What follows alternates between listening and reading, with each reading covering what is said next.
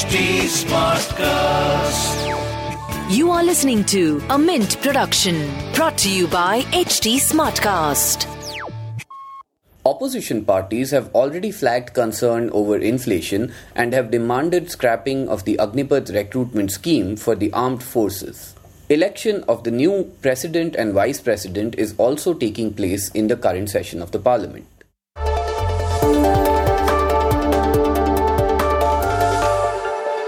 The internet gave us short attention spans. We preferred to like and share content instead of reading and sometimes even watching it. At Mint, we decided to come up with the Mint Primer, which breaks down the big news of today into short, quick, consumable questions and answers. On this podcast, you will find information about everything from cybercrime to RBI's new repo rates. I'm Prasid Banerjee, and this is what happened today. Today's primer was written by Gireesh Chandra Prasad. The monsoon session of the Indian Parliament began on Monday amid opposition protests on issues like inflation. The session is packed with a hectic legislative agenda, but many controversial issues are also expected to remain in the spotlight. In this episode, we take a look at what we must expect. Now, the monsoon session of the Parliament is a short one. It lasts about 4 weeks and comes at a time when the country is, touchwood, out of the pandemic. But it is still facing stiff economic challenges, including price rise, high energy costs, a weakening rupee, outflow of foreign portfolio investments, and a possible recession in the US, which threatens India's economic recovery. Opposition parties have already flagged concern over inflation and have demanded scrapping of the Agnipath recruitment scheme for the armed forces. Election of the new president and vice president is also taking place in the current session of the parliament. In addition, around 30 bills could come up for discussion, including pending ones. The Lok Sabha Secretariat had on Friday listed 4 bills already examined by parliament panels and 24 new bills for tabling in the current session.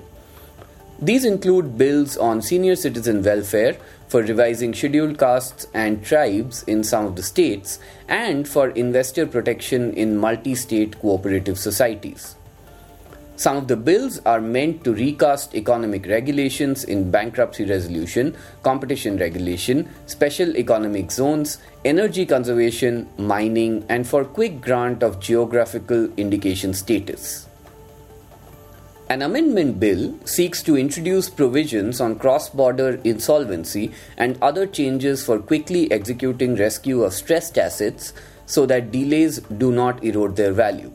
It will allow overseas lenders to Indian businesses to attend bankruptcy action in local courts, besides making it easier for domestic lenders to recover overseas assets of defaulters.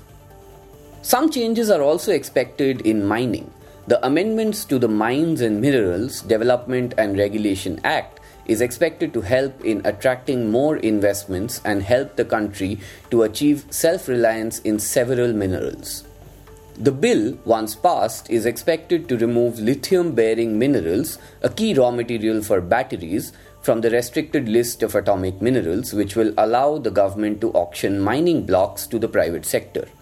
It will allow states to grant composite licenses without approval from the centre.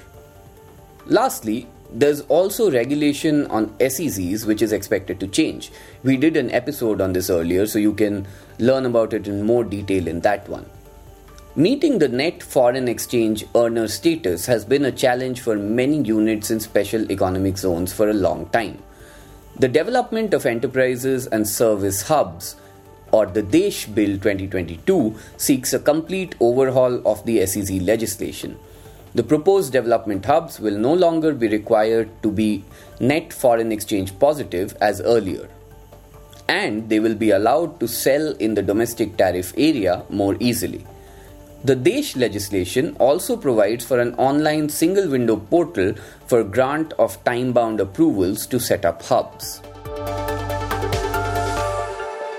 And that was a quick glimpse at today's front page. We'll see you again tomorrow. This was a Mint production brought to you by HT Smartcast. HT Smartcast.